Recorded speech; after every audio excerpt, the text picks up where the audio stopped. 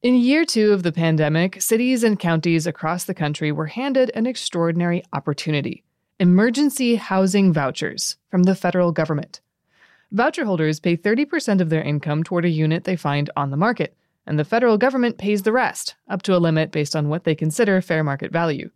These are long-term subsidies. There's no time limit on them so long as the household stays eligible.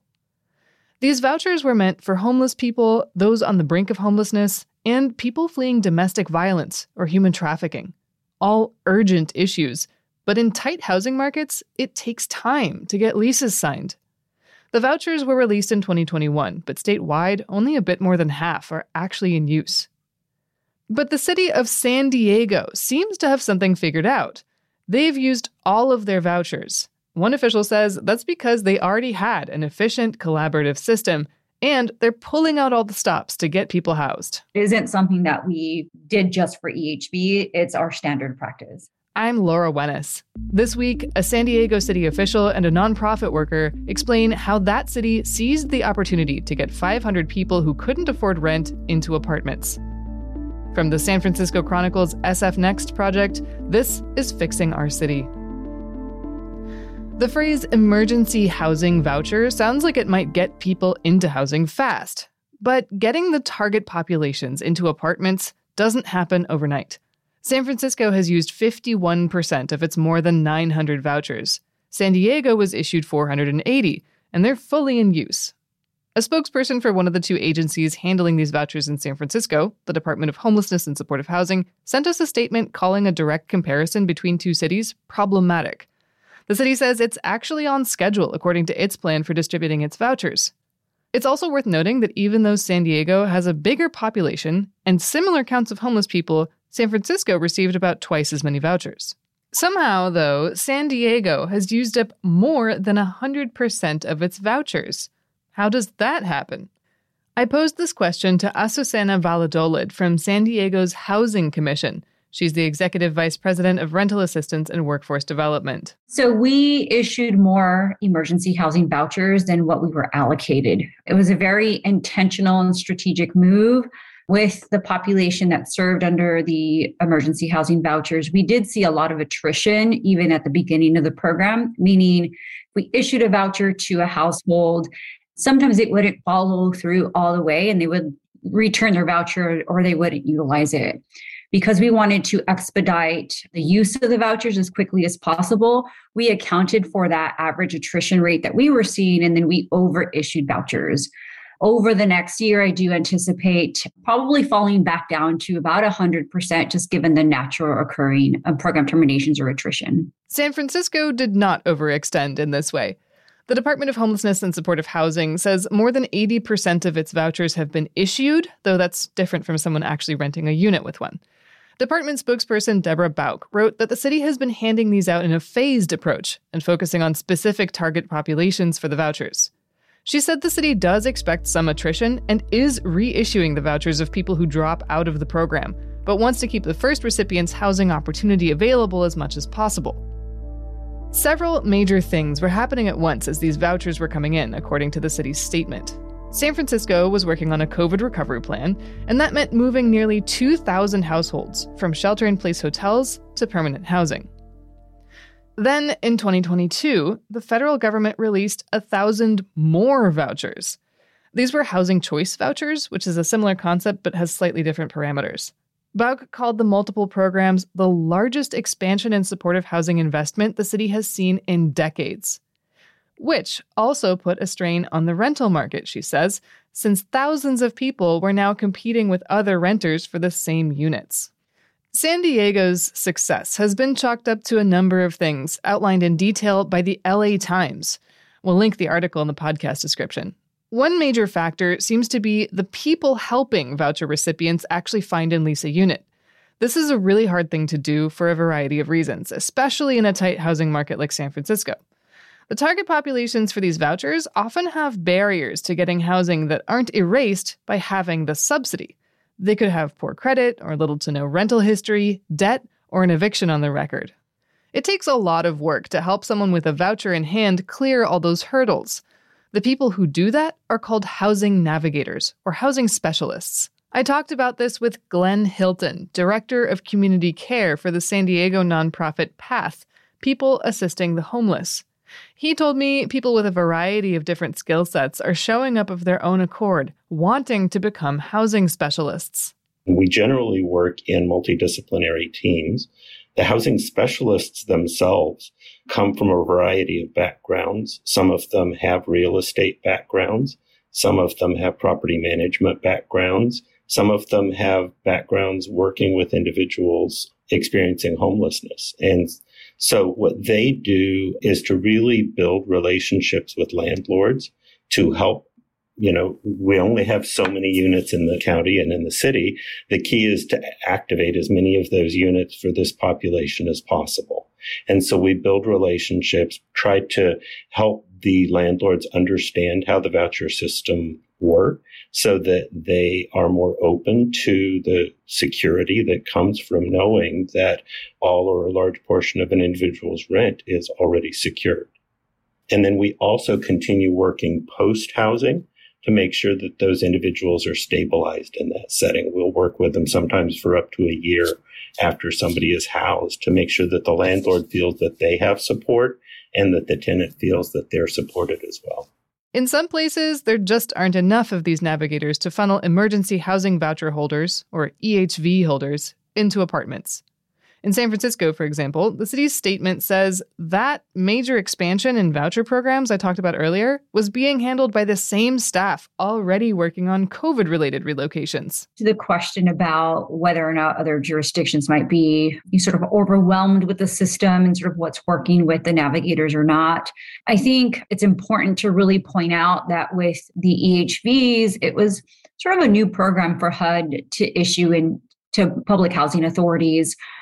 One of the key indicators for why we were so successful is our existing relationship with our local continuum of care and a variety of service providers throughout the city that already serve homeless populations, people with high risk and high needs. So PATH and the Housing Commission have a myriad of different programs and contracts that we work with on an ongoing basis. So it was really easy to tap into our strong relationships with both the COC and our existing service providers in the community to work together and to establish a partnership to serve these EHV households, including the housing navigation.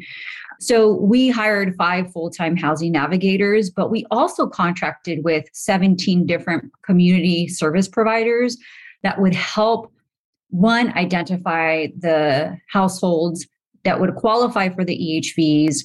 They helped them fill out paperwork. They helped them with the housing navigation search. They helped them, with the leasing and the move-in process, and just really providing ongoing case management and supportive services. So I think that culmination of both doing it internally and then contracting out with our already established partnerships really was a huge indicator and a key for the success in this program in San Diego. Housing navigators were also hired for this purpose in San Francisco, though they weren't hired directly by city agencies, but rather only through partner nonprofits.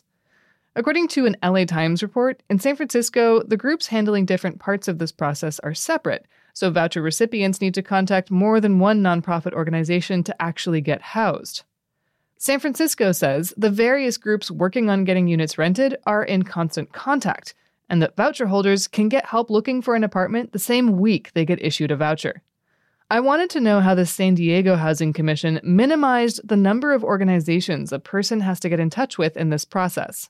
So it isn't a new practice. Like I said, Housing Commission has been serving populations that are experiencing homelessness at risk for a very long time. We have a Housing First San Diego Homelessness Action Plan that we established in 2014, where we prioritized reducing the rates of homelessness and connecting individuals with housing resources. So we've been experienced in working with these populations and community partnerships and service providers for quite some time. And I would say, too, just being a provider in the community, the San Diego community, I think, has done a really good job of working collaboratively across providers.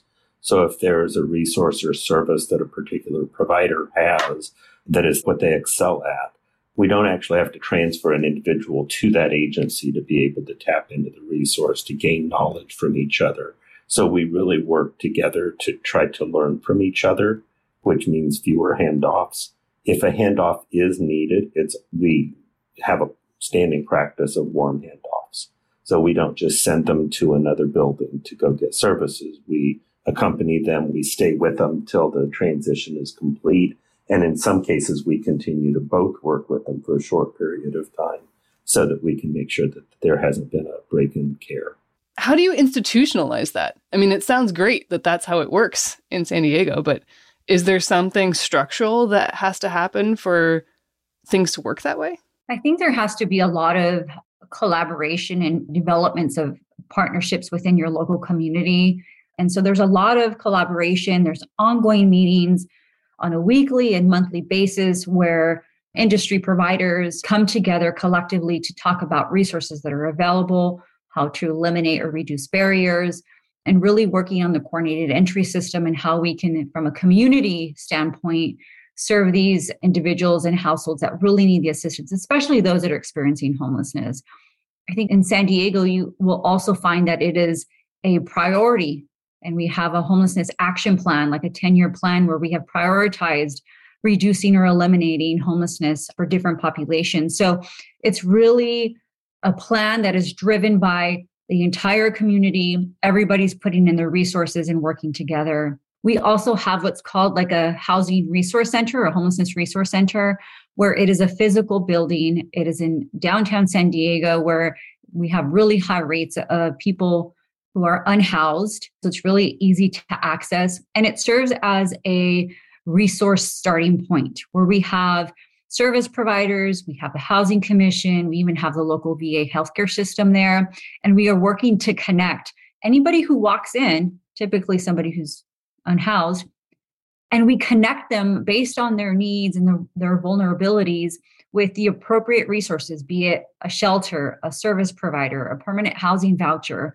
And so it really works as a compass to really direct and connect them with the appropriate resources that are needed. So there's a warm handoff, there's a person greeting them in person, and really just providing with a community-wide approach as far as where they can access the assistance that they need. Yeah, and I would really just echo about the community development of our standards. The community creates the standards together with the coordination of the COC. City and county and the providers are all at the table in designing these things, and that's how we end up with systems that work for all parties. San Francisco's Housing Authority and the Department of Homelessness and Supportive Housing say they developed a new and very close partnership to handle the emergency housing vouchers. After a quick break, we'll talk about some of the other methods San Diego used to get landlords to agree to rent to someone with a history of homelessness or credit issues, and how they stretched the value of these vouchers as far as they would go. What it does is it allows us to increase the voucher value where the rents are typically higher. We'll explain after a break. But before that, we're trying out new ways to get your input on the topics Fixing Our City tackles every week. We know you have thoughts, and we'd like to hear them. Literally. What's your out-of-the-box idea for getting voucher holders into housing as fast as possible? Record a voice memo and email it to sfnext@sfchronicle.com. Or you can shoot us a note if you need instructions for this. Or leave us a voicemail, 415-777-6156. We'll play the highlights next week. There is a limit to how much rent a housing voucher will cover. HUD establishes fair market rents based mostly on information from the American Communities Survey, or ACS, which is a detailed questionnaire sent out by the Census Bureau to a small selection of households. Of course, housing costs vary by location. In San Diego, they don't just have one limit for the whole city. The limit varies by zip code. And Azucena Valladolid and Glenn Hilton say this is helping a lot with getting people housed. So we, as in the city of San Diego, we have called the payment standard, which is the maximum amount that a housing authority can pay on a voucher, excluding the tenant share rent. But we base it on the community or the zip code that the resident is moving into. There are a few jurisdictions across the nation that have what's called like a small area fair market rent, where there's a fair market rent that's based on a zip code versus like a city or county wide amount. And I think that's what you see like in San Francisco, right? There's one fair market rent for that entire area. What we're able to do is we are able to establish a payment standard or a voucher value that's based on the neighborhood versus the city or the entire county. And so what it does is it allows us to increase the voucher value where the rents are typically higher. You'll find that the amount that the housing authority pays is also higher, right? So we're able to allow people a greater access to live in areas where there's low poverty, there's greater access to education and employment and transit, and they can afford to more easily move into those areas. So I think that's also been very helpful in ensuring that our EHV households have a voucher with a value that can correspond to the neighborhood that they're choosing to live in. And HUD has also allowed housing authorities to seek an exception, allowing the EHV program to have a higher payment standard, so up to 120% of your Section 8 vouchers. And so we instituted that immediately once it was made public. And I would add that the payment standards are a big factor in the success that we experienced with the EHVs. In particular, what we're seeing is within the city, the lower rent areas, we're seeing fewer and fewer units online. We've got single room occupancy buildings refurbishing or closing and going offline as affordable housing. As a result, we're losing the number of units available in those really low income areas. And the only way we're going to have enough units to house everybody is if we're looking beyond those areas in every community. It is also a better way to engage those individuals in the community and actually help them to be able to move beyond the need for assistance at some point in many cases. Any individual that lives in San Diego should have the ability to live in a community that they feel connected to. Many of the people who are looking for housing were not displaced in those parts of town that all of the available cheapest housing is available in. And so they want to stay connected to their community, which is their best pathway to being strong and stable. And if you connect them and allow them a pathway to live in an area where they choose, the likelihood of them remaining stably housed is higher. If they are connected to a rental housing unit that is in a community resource rich area, they'll also have ongoing supports that they may need during their tenancy. How long are the leases that tenants are entering with these vouchers? And how is San Diego securing their futures up to and beyond that in this housing that they've now found through the voucher system? So with the EHVs, there was added flexibilities in all of the administrative regulations that HUD provides. There's a lot more flexibility because the purpose was to quickly identify households and then quickly determine them eligible so you can quickly lease them up. So one of the flexibilities that HUD allowed was to not require a minimum term for the lease, right? So we do have very few, but we do have a very few number of EHV households who are on a month-to-month lease, but the majority of the program participants are usually on a minimum of a 6-month, but typically a 1-year lease term. And the month-to-month was really just something that we allowed and activated with HUD support because we did have some brand new landlords who had never had any exposure to the voucher program, right? You have this government contract that we're asking them to sign. We're asking them to lease to a household that may have some credit challenges or rental history challenges because of the symptoms of homelessness. So they were a little bit hesitant at first to rent to our clients, but allowing the month to month and then layering it with a lot of financial incentives, staffing support resources, and even a contingency, like a pot of funds that we, provide that if the tenant does leave unpaid rent or damages, that the Housing Commission can compensate them for up to $7,500. So there was a lot of supports and incentives that we provided to landlords to encourage them to rent to our EHV households. Those incentives for landlords include $500 to agree to take on a tenant with a voucher, the commission covering the security deposit and up to 2 months' rent for the tenant, and even fees to hold a unit open. That could be while the client finishes their eligibility screening, or even while the commission and other organizations are still looking for someone. Whatever it takes to get these families moved in and is allowable by HUD, definitely going to help these households out. They need a lot more help than, a traditional Section 8 household. We recognize that, and again, wanting to be a solutions-oriented program provider. San Francisco also offers landlords similar incentives to sweeten the deal, including cash bonuses for renting to EHV clients and holding units open. The city also emphasizes the benefits of renting to voucher recipients, like that the tenant gets supportive services, that they can contact a housing specialist working with the tenant with questions or concerns, and that they can rely on the federally backed subsidy program for rent. So what advice would San Diego have for San Francisco? In order to duplicate some of these things, there's a lot of flexibilities that housing authorities have that they can enact. I think first and foremost, it's extremely important to establish really strong, ongoing, effective relationships with their local continuum of care and supportive service providers that are helping them with case management and housing search assistance for their EHV clients. I think that's the first place that I think I would start if I was in another PHA. That's a public housing authority, like the San Francisco Housing Authority or the San Diego Housing Commission, an agency responsible for administering federal low-income housing. HUD also provided funding that was specifically meant for housing placement costs when leasing up or assisting these emergency housing vouchers. So for every voucher that a housing authority received, HUD provided $3,500 in funding to be able to expedite the placement of an EHV household.